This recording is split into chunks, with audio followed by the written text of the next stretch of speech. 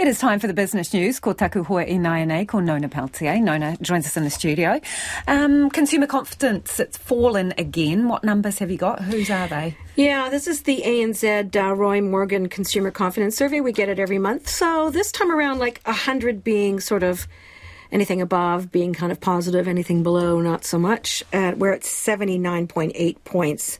That's pretty much the lowest level since 2008, which is pretty low. That's in terms of the way that people feel about their own financial position. So that's a pretty negative outlook.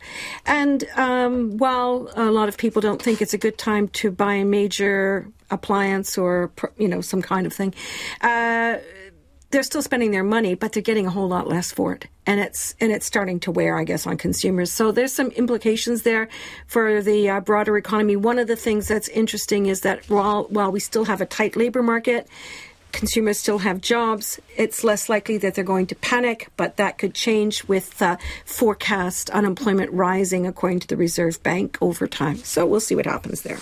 This next story will be of interest to possibly thousands of people who have lost vehicles in the floods.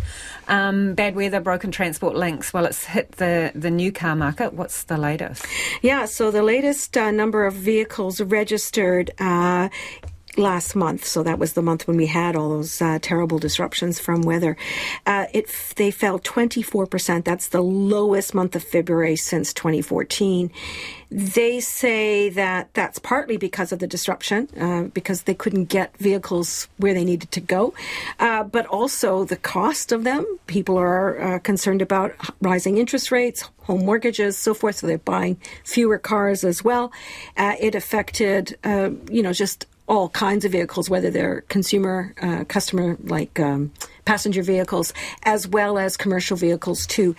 Now, they do think that these numbers will pick up as people start to replace their vehicles. But because of the costs involved and the rising inflation and so on, they may not be replacing those vehicles with new ones. So it remains to be seen. There's a big question mark hanging over that one as well. Yeah, interesting.